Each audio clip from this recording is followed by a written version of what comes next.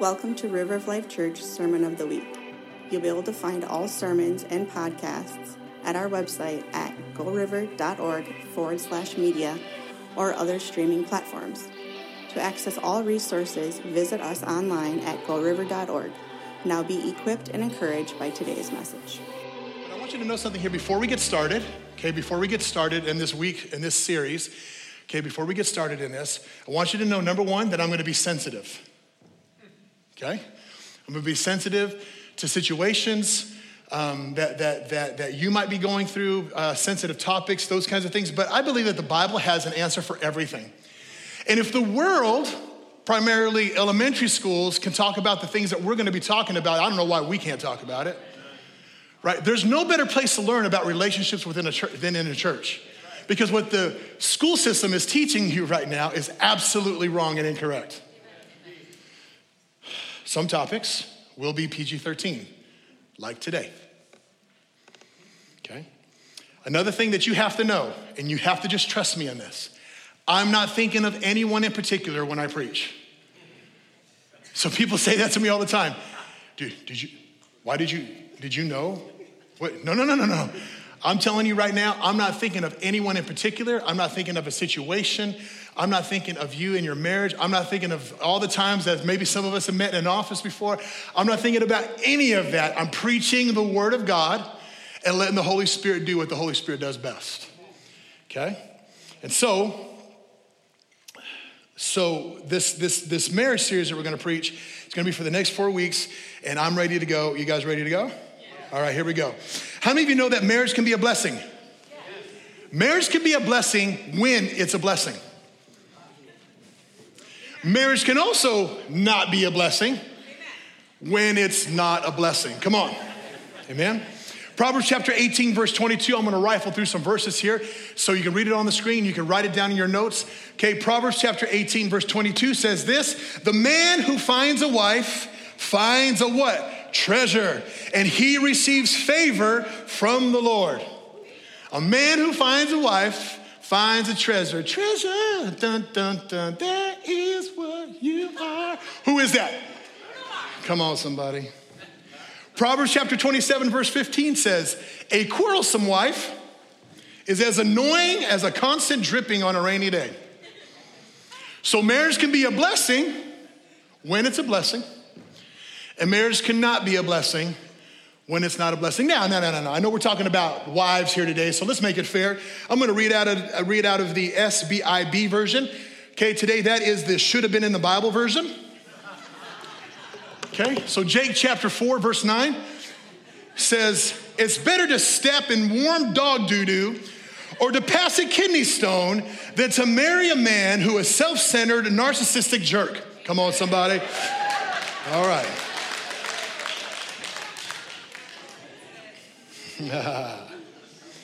So marriage can be a blessing when it's a blessing, and it can be a curse when it's a curse. So for the next several weeks, we've got 3 goals in mind that we're going to do. Okay, and we're going to just disperse these all along in our sermons. Okay, we're going to talk about being single in a way that honors God. Anybody single here this morning? Okay, everyone raise your hand. Good. Okay, you guys see what's happening right now? You guys maybe talk after church a little bit? Okay, no, I'm just playing. Okay, so being single in a way that honors God. Now, we're going to talk about that next week, okay? So if you're single here today, make sure you come next week, all right? We're going to be talking about dating in a way that honors God, because that still happens. I hope you still date, even if you're married. Okay, we're going to be talking about being married in a way that honors God. That is our 3 goals for the next several weeks here as we get into this. So we're going to answer the practical questions in the next weeks on what most people ask. Most people will ask this question, especially if you're single, especially if you're dating, right? You're going to ask this question, how do I find the right person? Let me just encourage you that you probably won't find the right person in a bar somewhere, taking Jell-O shots. If you don't know what that is, just ask somebody young, they'll tell you what that is, okay? Everyone asks the question, where do I find the right person? Do I find it in church? Do I peek over someone's notes to make sure they got the Bible highlighted? Is that the right person that I need to marry? Right? Where do I find the right person? But we're gonna answer, instead of asking, how do I find the right person? It's better to ask, how do I become the right person? How do I become the right person? Because you don't attract what you want, come on, you attract what you are. You attract what you are. How many of you guys think that's true? Amen. Birds of a feather, they definitely flock together. But of course, that's next week. Okay, not today, but that's next week. Today, we're gonna talk about the greater foundation of marriage. And that's my topic today, is why some marriages don't work. Write that phrase down, why some marriages don't work. So let's answer the question, what is marriage? What is marriage? How you see marriage shapes how you approach relationships. Amen? How you see marriage shapes how you approach relationships. Many in today's society, in today's world, view marriage as a contract. They view it as a contract. Maybe you can go to church. You can go to church, hit that slide. You can go to church and you get married and you sign a what? Marriage certificate, right? But a lot of people just kind of keep it right there. They keep it in the sense of, this is the contract. I signed it, this is the contract. Or maybe you got married, or maybe you're getting married by the justice of peace. Okay, so you sign a contract at the courthouse. You sign a contract. This is my end. You hold up your end. This is my end. Okay, a lot of people view marriage as a contract. Or maybe you're heading off to Las Vegas just to get married, and you get married by Fat Elvis, right? So either which way, you're signing a contract. A lot of people think that you're just signing a contract, and that's what marriage is. This idea of a contractual marriage says you hold up your end of the bargain and I'll hold up my end of the bargain. Okay? You hold up your end of the bargain, I'll hold up my end of the bargain. And according to Scripture, marriage is way more than a legal agreement. Way more than a legal agreement. Matthew chapter 19, verses 4 through 6. Let's go there right now together. Matthew chapter 19. Verses 4 through 6. It'll be on the screen, but I want you to look it up in your Bible so you can read it yourself. Matthew chapter 19, verses 4 through 6. That's on page 662. Just plain, guys, don't listen to me. Matthew chapter 19, verses 4 through 6. This is what it says. Haven't you read? Now, what Jesus is doing, he's answering some people here using Scripture. Okay? He's using the Old Testament. This is found in Genesis. He's using the Old Testament to answer. I think we should just take on the example of Jesus when we're answering questions, start coming up with our own opinion, just go to the Word. Right? So Jesus is answering this question with Scripture, and he's saying, haven't you read, he replied, that at the beginning of the Creator at the beginning, he created them male and female and said, for this reason, a man will leave his father and mother and be united to his wife, and the two will become one flesh. So they are no longer two, but one flesh. Therefore, what God has joined together, let no one separate. So, if marriage is just a contract, what's a contract based upon? Well, a contract is based upon mutual distrust. A contract is based upon mutual distrust. For example, you got a contractor for your house. Okay, Kristen and I are dealing with that right now. We had an incident in our home where some water kind of came through our kitchen and then went right to our basement, and it was awesome. That was sarcastic. It was not awesome. It happened on New Year's Eve. So we're working with contractors right now. So in this contract that we're signing, and we're signing all the legal documents, what you're doing is you're protecting your rights. What that does is it limits your responsibility, it limits their responsibility, so there is some hard drawn lines. And what a contract says is if you live up to your terms, I'm in. I'm in. If you live up to your terms, I'm in. But if you don't, I'm out. If you don't, I'm out. How many of you have ever encountered somebody where you signed a contract and they did not live up to what they said they're gonna do? Right? What do? Hey, you didn't do this, what you said you're gonna do. right? And if they don't make it right, then all of a sudden you find yourself in court. And in that court process, you try to get your rights justified. That's what a contractual marriage does. So you might ask yourself, if marriage is only a piece of paper, then why bother getting married? Why bother getting married? Let's just live together. Now, I've been married for Kristen. Well, really for her too, but I've been married to Kristen. I counted it, baby, so I wouldn't get it wrong. 26 years. No, stop that. I'm the man of this house.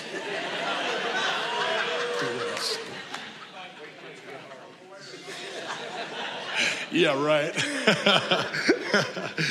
Been married to Kristen, 25, 26 years. It feels the same.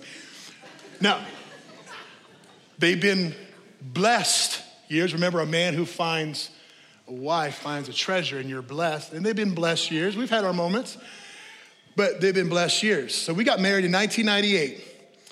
And the research shows, according to a Pew Research, between 1990 and 2019, that marriage has actually dropped. The percentage of adults cohabitating has more than doubled in that time frame. Now listen to this, parents. Parents, listen to this. 80% of teenagers expect to cohabitate rather than get married in today's world. 80%. So your teenager or your young adult right now going to college expect an idea of marriage. They expect an idea of relationship, but with no commitment. We'll just cohabitate together. And to be honest with you, I don't blame them. Sounds like a good plan to me if you ask me. What happens in the cohabitation? Well, you split responsibilities, you enjoy all the benefits, you split the bills, you pay this, I pay that, right? All of a sudden you start sharing Netflix accounts, which you probably already do that first, right? You split the chores, right? You clean the dishes, I'll do this, with no really mutual commitment to one another. You share the bed together with no commitment to one another. And the problem is this, that cohabitation decreases the odds of relational success. The reason why it doesn't work, and the reason why it doesn't work well, researchers, according to that same Pew research, call it the cohabitation inertia effect. That means that nothing changes effect. Instead of deciding to be commitment, what that says is you're sliding into commitment. So for example, this looks like this. You cohabitate together. You slide in to moving together. Then you slide in to sharing your Netflix accounts. I'm using that for fun, okay? Then you slide in, before you know it, you have that conversation like, let's get a puppy. And then you come over with a puppy, right? So you slide in to having a puppy. And before you know it, you're sliding in to having a child together with that person. See, but if you don't know this already, when you slide into something, it's easy for you to slide right back out. The issue is you become fully entangled, but not fully committed. You've got all this stuff, right? But you're not fully committed to one another. What is that? And that does this. It increases the pressure in your life and in your relationships. And it decreases the odds of success in relationships. But let's say you're not moving in together, but let's just say hey, can I get a drawer at your house and I'll just bring some clothes over? Right? Or he goes, you know what, why don't you just take my parking spot at the house? Right? Or you get the key. Essentially, with that idea, what you're doing is you're playing marriage. You're playing marriage, right? You're playing house, so it means you're playing marriage. Yeah, with no commitment, right? And then what usually happens, I'm not saying it happens all the time, but what usually happens is you break up. This isn't working anymore. I'm taking my drawer back, right? I need my toothbrush, I need my toothpaste, I need my shaving stuff. This isn't working anymore. I don't like your kids. You don't like mine. We're done. This is over. And what happens a lot of the times in that idea is that you practice divorce. Married, practice marriage, practice divorce. And the cycle continues in your life. And then you wonder why all your relationships are all messed up. It's only because we have this cycle going on in our life. And let me tell you, and let me encourage you with something, right? Let me encourage you with something. Somewhere down the road, the cycle has to end. The cycle has to stop. It doesn't start with them, it starts with you. And this could be one of the reasons why most marriages don't work today. Now, hear me when I say this. This isn't meant to be judgmental at all. Please don't misunderstand me. But how you see marriage profoundly shapes how you see relationships.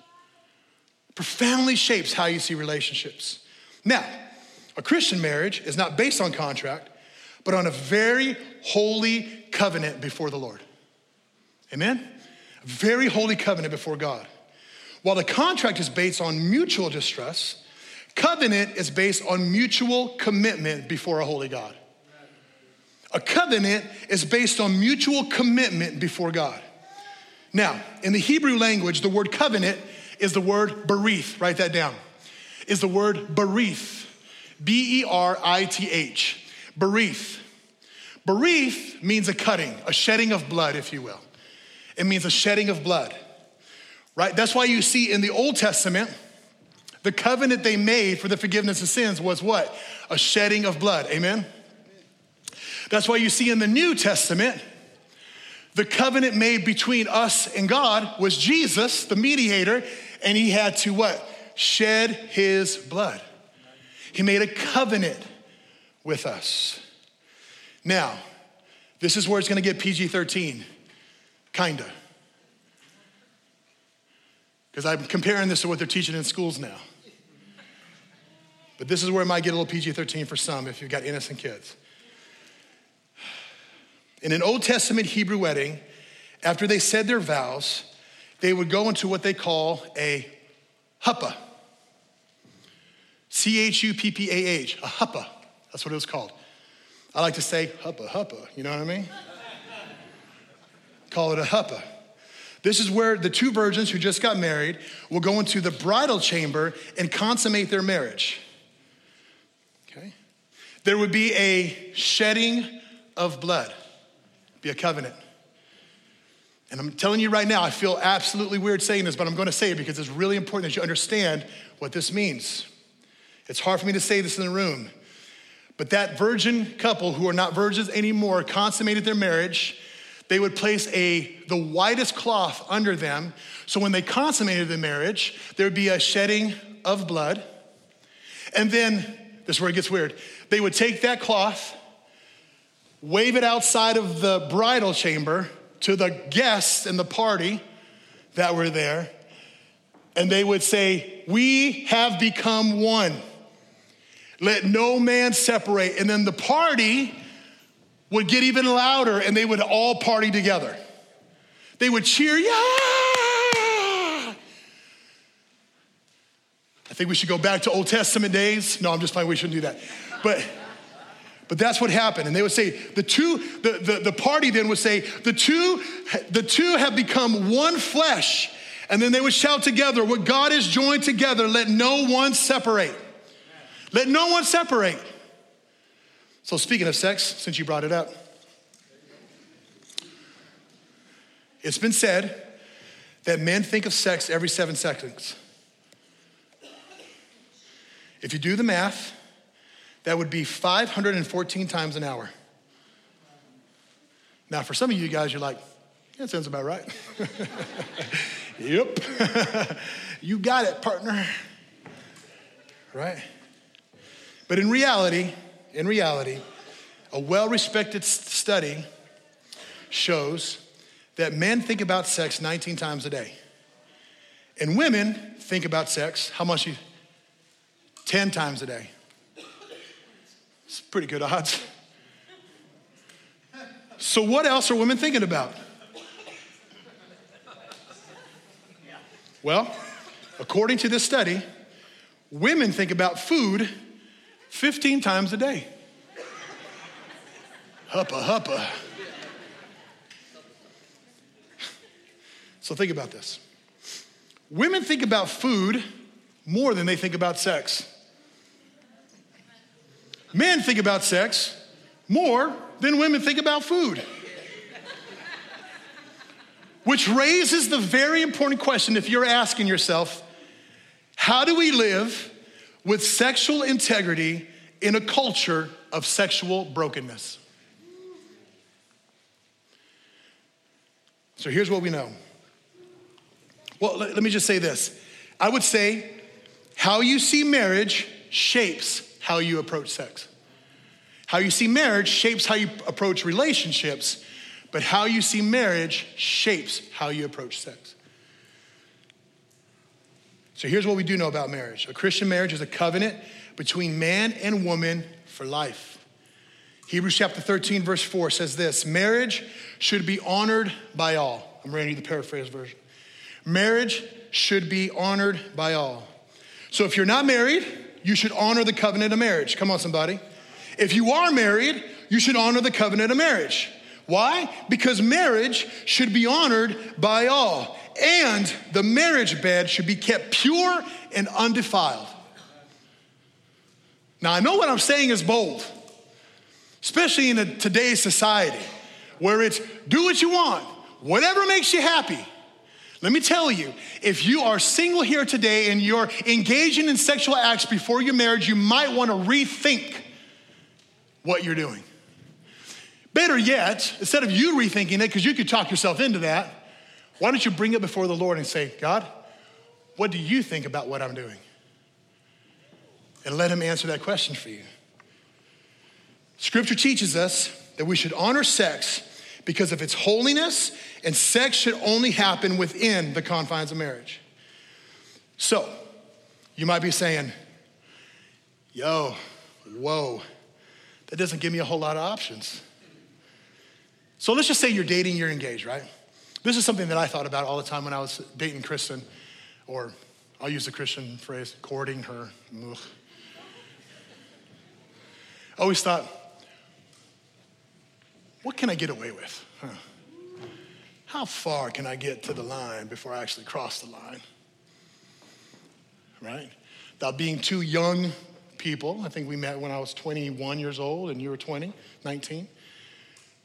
Right? Stuff's going on, right? So you had to have some discipline and some self-discipline within yourself. And especially with God, because the fruit of the Spirit, remember, there's still self-control in that. So I always thought to myself, what can I do to get to the line without really crossing it? And if you go to the scripture, which we always should go, right? And if we really want to honor God with our decisions, you'll see that the list is extremely short. The Bible says this in Ephesians chapter 5, verse 3. But among you, there must not even be a hint. Someone say hint. A hint. Say it with me again. A hint of sexual immorality. There shouldn't be a hint of sexual immorality. So what does this mean? If you're married here today and you're committing adultery, stop it. Stop it. You're ruining your marriage right now. You have the best thing sitting right next to you. Oh, but wait, Jesus even takes it a step further. He says, if you think upon a woman lustfully, you've committed adultery in your heart. Stop it. You're better than that. Why? Because the Spirit of God, the Holy One of Jesus Christ, lives inside of you. Let that be the temple of his presence over your life. But if you're engaging right now in sexual acts outside of the confines of marriage, you need to get right with Jesus, come back and repent to him. He'll always love you. He'll always accept you. He'll always receive you. But wait, there's something else different about that. If you're engaging in emotional adultery with somebody at work, you need to stop that too. Ooh. Well, I'm not doing anything, no, but the person you're going to at work or at the gym or whatever the case is fulfilling a need in your life that your wife or your husband should be doing that for you. And what you're doing is before God, you're creating a tie, a soul tie, a soul tie that will be hard to break. And when you create those soul ties, the enemy has free will all over your life. And what's the enemy do? His fingerprints: steal, kill, and destroy. Why do you think that most marriages will end in divorce? Why? It's because the enemy hates marriage, because it's the perfect depiction of Christ in his church. Stop it.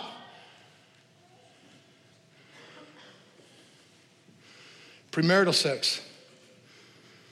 Sex is only exclusive to marriage because it's not just an act, it's holy. Remember, animals can have sex. Humans, they have connection.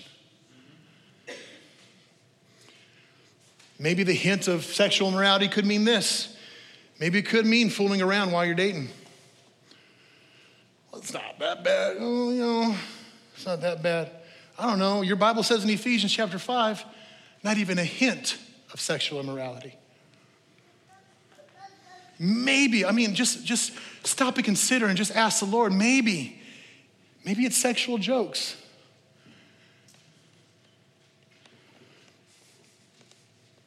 Maybe it's that. You're thinking to yourself, man, Pastor, does that mean you're perfect? Absolutely not. You know what this means? You know what this means? It means that we need Jesus. That's what it means. It means that we need Jesus. We need him to be the center if we're married. We need him to be the center if we are engaged. And we need him to be the center if we're just dating. Or we need him to be in the center if we're single. If we don't have Jesus, we don't have anything. We need him. We need to be in a relationship with him. With him. The world is dying to find good, effective, loving, caring marriages. They're looking to us as the church. They want what we have. Let's promote a Jesus that people want.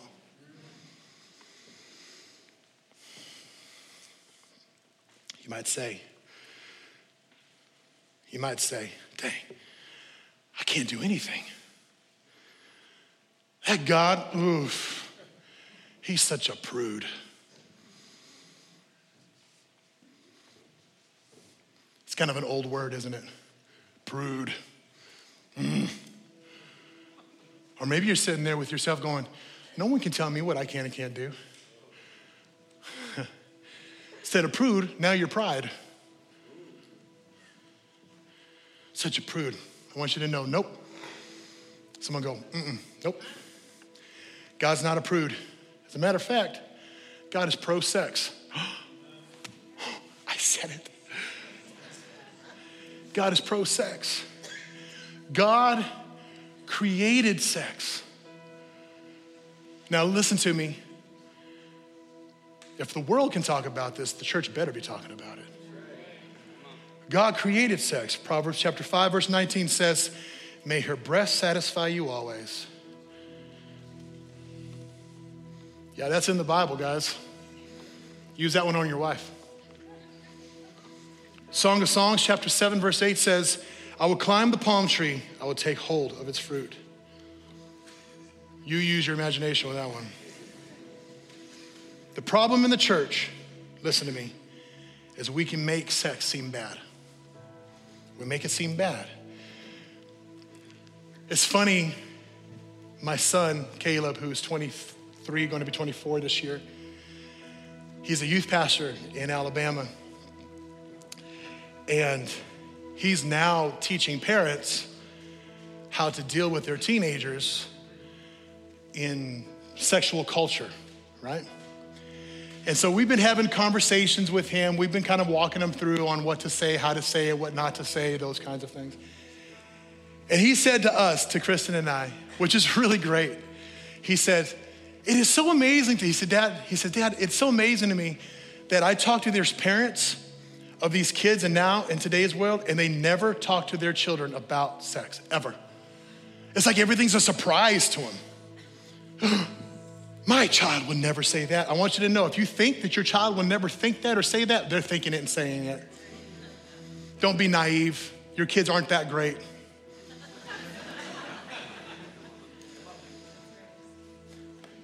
I'm offended you say that. Well, I'm just speaking from experience.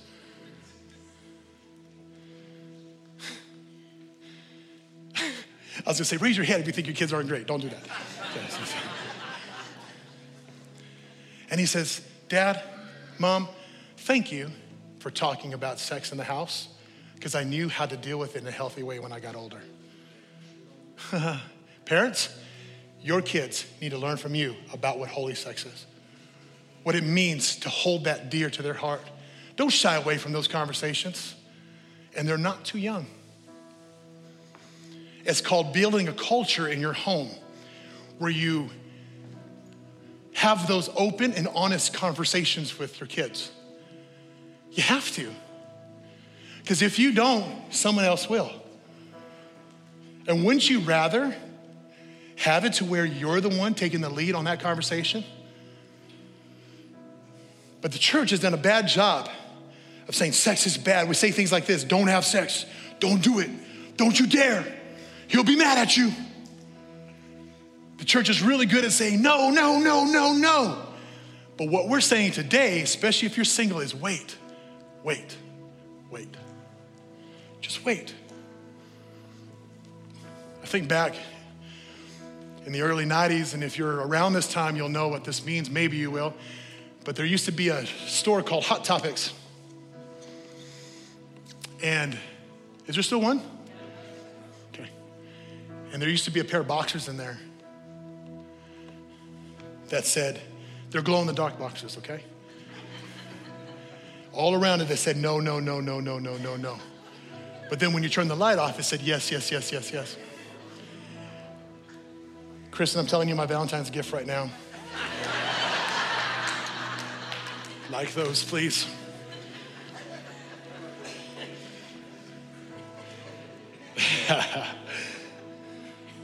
Man, I hope my kids watch this. You see, God's not a prude. He's holy. Sex is holy. And he loves you so much that he knows if you just wait, there's something great for you on the other side of marriage. And listen, if you're married, remember, sex is still for today. God gives you permission to have it. So I want us to practice something. Husbands, look at your wives right now with that eye and say, God gave us permission, girl, let's go.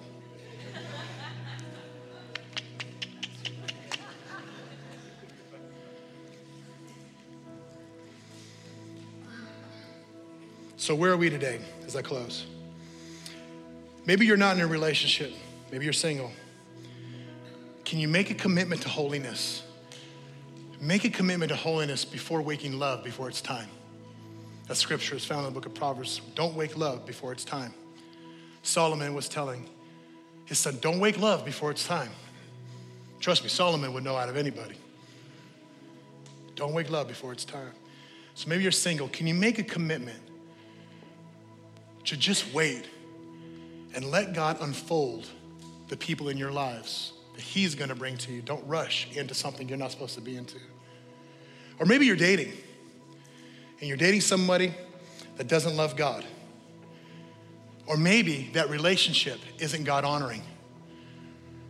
Maybe that relationship isn't God honoring. Look, how you view relationships, how you view marriage is how you view relationships.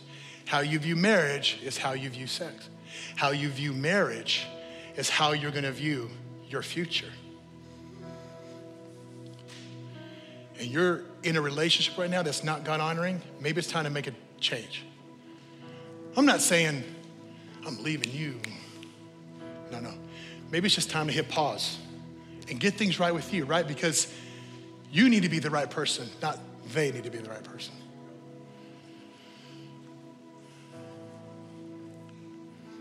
Maybe you're cohabiting this morning.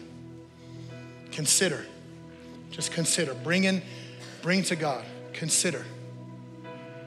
God, what do you want us to do with this relationship? More than likely, God will say, get married, it's time. Now, I'm gonna end with this. God's standards are high, amen? God's standards are high. but his blessings are worth it. His blessings are worth it. How you see marriage shapes how you approach relationships. So let's pray. Wasn't that good? Father, we just honor you today.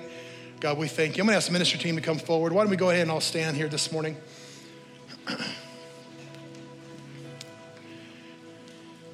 Father, I just ask that in our singleness, if we're single here today, and we're not dating anybody, but we're actively pursuing, God, I just pray that you would help us to continue to remain holy in our lifestyle, to honor you, not because you'll be mad at us, but because we love you and you love us. Father, I just pray that if we're married, help us in our vows that we spoke to one another on that day.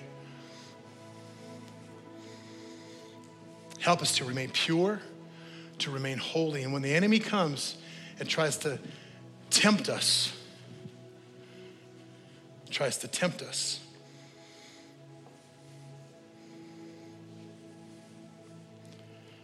that Jesus, you give us strength to overcome that temptation, because it's not I who lives, but it's Christ who lives in me. Father, we thank you. We honor you. Everybody had heads bowed, eyes closed. I'm just gonna ask one question here this morning. Is there anybody here this morning that says, you know what, I need Jesus for the first time? I've never committed my life to him, and I want to do that right now. If that's you, just raise your hand real quick and put it right back down. If that's you, thank you. There's one. Anybody else? Says, that's me, Pastor, pray for me. Thank you so much for your honesty. I really appreciate it. Anybody else? Says, that's me, Pastor, pray for me. Awesome. Can we give it up for the one? It's all that matters. So I'm gonna pray with you right now, and then my wife's gonna close us out and say something here. But if you can, let's everyone pray this together, especially if you raise your hand. Can you just say, Father, forgive me my sin, come into my life. Today, I commit everything that I am to you, Jesus. Help me to love you like you love me. Thank you for forgiving me. Thank you for accepting me just as I am. In Jesus' name, amen. Come on, let's give it up one more time for that person. I just really felt, and I don't do this often, but I felt as the mom of the house that the Lord wants me to pray something over some soul ties that have been made. It's a real thing, guys. No matter what age. You could be 6 or 7 and lies have been spoken, and that you're holding on to them from that time, and you might be 71, and that still is something there.